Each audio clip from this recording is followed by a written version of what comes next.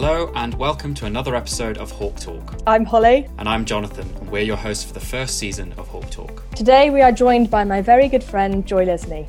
Joy is in her final year of her PhD in music composition at King's College, having done her undergraduate degree and MPhil at Clare College. Throughout her time at Cambridge, sport has been a huge part of Joy's life, which might be thought of as unusual for a musician. She has an extremely varied sporting CV, starting off as an under-19 England lacrosse player before moving into triathlon and cycling. Then in 2018, she joined Cambridge University Cricket Club, for which she is now the Women's Blues captain. Joy is also currently a sprinter for the Athletics Club, a member of the Women's Lacrosse Club, and is back in the England setup for lacrosse as well. Somehow she manages to fit it all in. Wow, Joy, this all sounds incredibly impressive. Welcome to our podcast. Thanks for having me on. Well, we're really excited to hear all about your sporting story. You're clearly a huge fan of sport. If we start off, could you tell us a bit about the relationship you had with sport back in school? Yeah, so I was lucky to go to a really sporty school. So there were loads of really great opportunities, and lacrosse was like the main sport at the school, so that became my sort of biggest passion. The great thing about the school was also there were plenty of really good role models. So when I was in my first year, there was a girl in the top year who was going to the World Cup. And I think that inspired us all to think that we could do it as well. I was pretty motivated to get my sort of cello practice and schoolwork done early so that I could partake in all of the opportunities that were going on after school. So I dabbled in all the available sports, basically, apart from gymnastics, which was just a disaster from the beginning. But my main thing was always lacrosse. So I got involved with the England pathway at 13. And again, such a good opportunity from the school because there were multiple of us who got involved at that point. And I worked my way up to selection for the Under-19 World Cup in my penultimate year of school. And they were super supportive all the way through, especially my coach at the time. And she'd been involved with England as a junior and as a senior. So she kind of understood what it was to try and do that while you're at school, which was great. Fantastic. So you were playing lots of sports at school, especially lacrosse at a high level.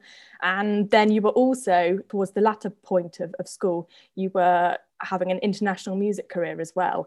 Can you tell us a little bit about balancing sport with your music? Yeah, absolutely. So when I was at school, most of my concerts would be in the school holidays. But I think because I started it so young and I came from a family of musicians, it just was just something that I just did. It didn't really feel like anything particularly unusual. It was just what we all did for a living. I thought it was normal. So I decided to apply to Cambridge for a music degree, which is quite unusual for someone who was sort of on the path to being a professional cellist. Most people go to a music conservatoire, but a big part of why I went to Cambridge, well, a university anyway, was because I wanted to continue doing sport.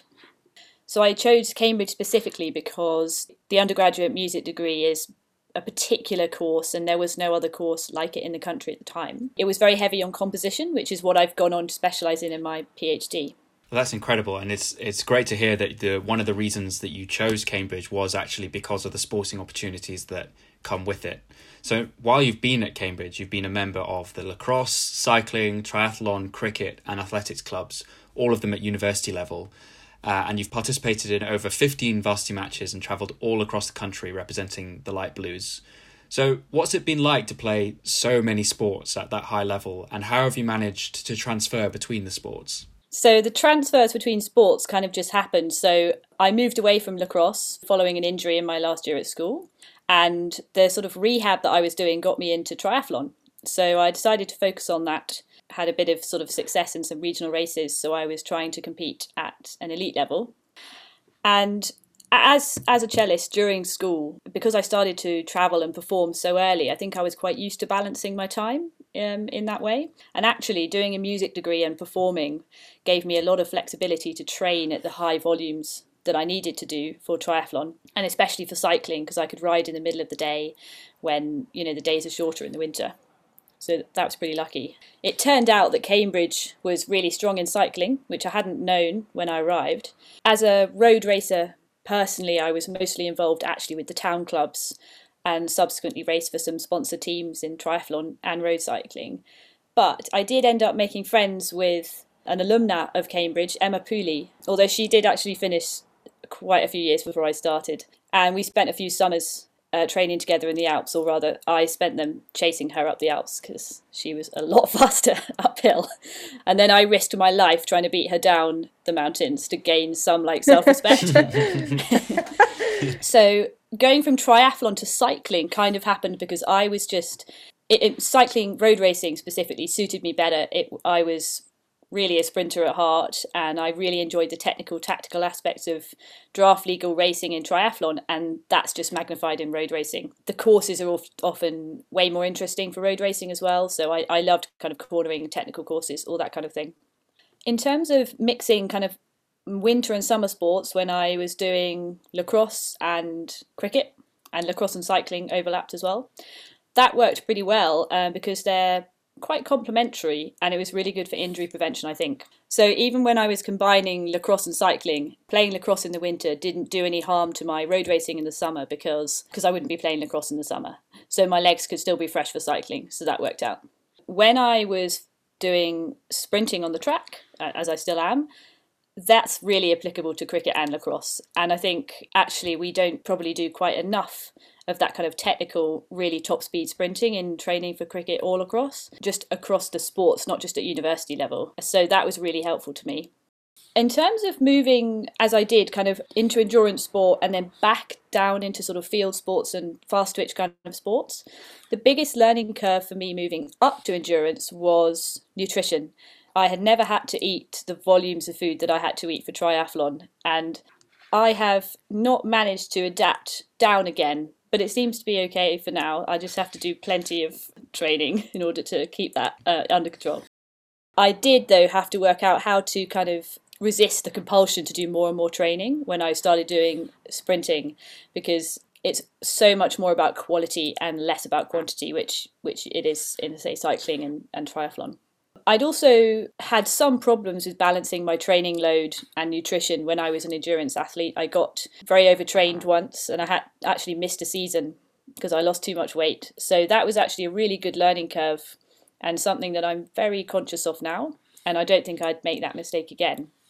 So adjusting down to sprinting lacrosse, I focused sort of extra hard on gaining weight, eating plenty and resting more, and my performance improved because of that.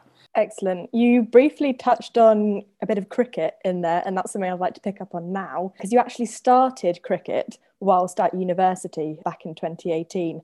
What was it like for you to pick up a new sport and perhaps go back to basics and learn the skills from scratch? Yeah, so I kind of picked up cricket on a whim because I honestly just thought it was a game that public school boys played. So I picked up cricket and I just immediately loved it, and I particularly got involved in bowling initially, mainly because that was something that I could just practice and practice and practice on my own, and didn't need to find someone with as much time and sort of resistance to being bored, because no one needed to throw balls at me. So I just practiced bowling a lot. I watched a lot of videos, and working on those skills from a basic level just really fascinated me. I think I've always found it interesting how we learn movements. Obviously, I started the cello when I was 5, so that sort of steep learning curve at the beginning was over quite quickly.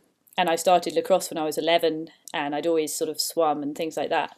So this was the first time for a while that I picked up something completely new. And I think cricket's quite an unusual sport. Lots of the movements are very unusual. Batting is really counterintuitive if you've come from a sport that's more kind of rotational, like tennis or something like that. And bowling is also so unusual because it's not like, any other kind of throwing sport that we do. I think I suited cricket really well, or cricket suited me, because of the technical load that really rewards kind of practice and focus. And I just thought about it a lot as well in my spare time when I was meant to be doing my degree. The game itself also just began to fascinate me more and more, because there's just so many levels to it. You've got all of the skills, obviously fielding, batting, bowling, and then there's the strategy and how that applies to different formats, adapting to the pitch, even the type of ball. So there's plenty to think about. Coming from also sports that take a long time, cycling, it was a really nice way to just fill up those empty weekends again, basically loitering in a field.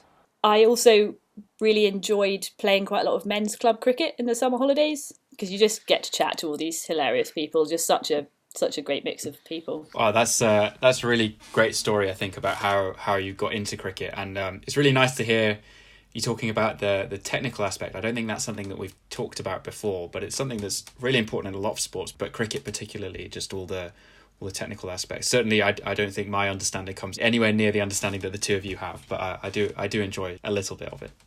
So it's been really great to hear how much you've been able to play sport alongside your music degree and your performing career as well. So something that we wanted to touch on was that music and sport aren't often thought of as a particularly compatible match, certainly at the level that you're doing both at. So how has it been for you, and do you agree with the fact that they're generally thought of as incompatible? I agree they are generally thought of as incompatible. I think that actually happens quite early. Musicians are often encouraged to stop doing sport. So when I was sort of 7 or 8, I was kind of asked, not by my parents, but by music schools, to go to a specialist music school where there would be really minimal sport. In fact, in some cases, pretty minimal academics as well.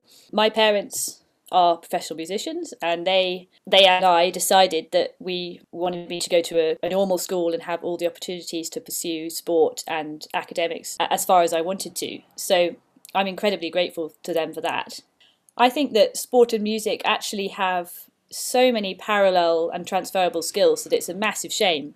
So obviously focus, practice of really fine motor skills, performance under pressure, being adaptable, all of those things are both relevant to sport and music. There's also a sense of physical readiness that you need as an athlete, and that is completely relevant to being a musician. And musicians' careers necessarily go on far, far longer than an athlete's career. You know, I hope to be still performing as a cellist and a conductor when I'm probably in my 70s.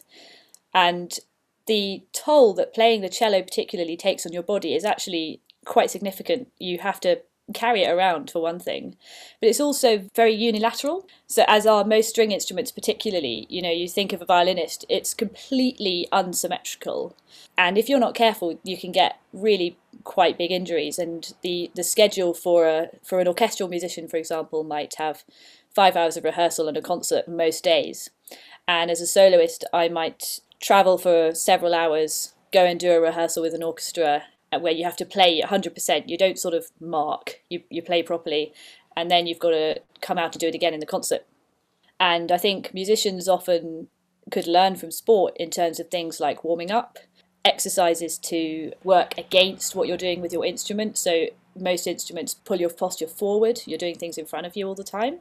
So you should be doing lots of things to pull back, work on your back muscles and your postural muscles. So I think those things are all incredibly relevant to both, and actually musicians particularly would benefit so much from doing some sort of sport. I think also there are aspects of teamwork and also leadership which are so key to both music and sport. So either as a concerto soloist where you have to sort of turn up on the day and unite an orchestra of, you know, anywhere up to 70 or 80 people behind your vision of the piece, and you basically have 45 minutes to do that, and then the concert. That's very similar to galvanising a team into performing on a pitch as a captain. And then as a conductor, you know, you run the rehearsals and the concert, so that's even more so, and you're both captain and coach in that role. Joy, this all sounds fantastic. Hearing all about these transferable skills between sports, between your music and your sport is really fantastic to hear. And the fact that you've shared with us your sporting story today, we feel quite honoured. You have been able to explain how you've juggled all of these things and really highlighted the benefits of sport throughout.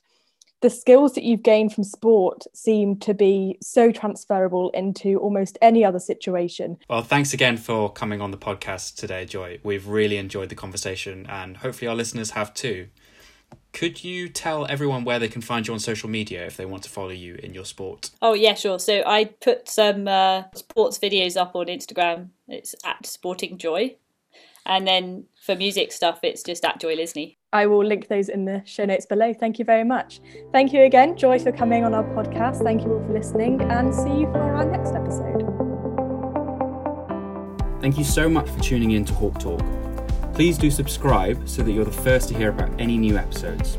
And if you're enjoying them, please think about leaving us a 5-star rating and a review so that we can reach as many people as possible. Also check out our Instagrams at Hawks Club Cambridge and at Ospreys Cambridge to see more about life as a light blue athlete.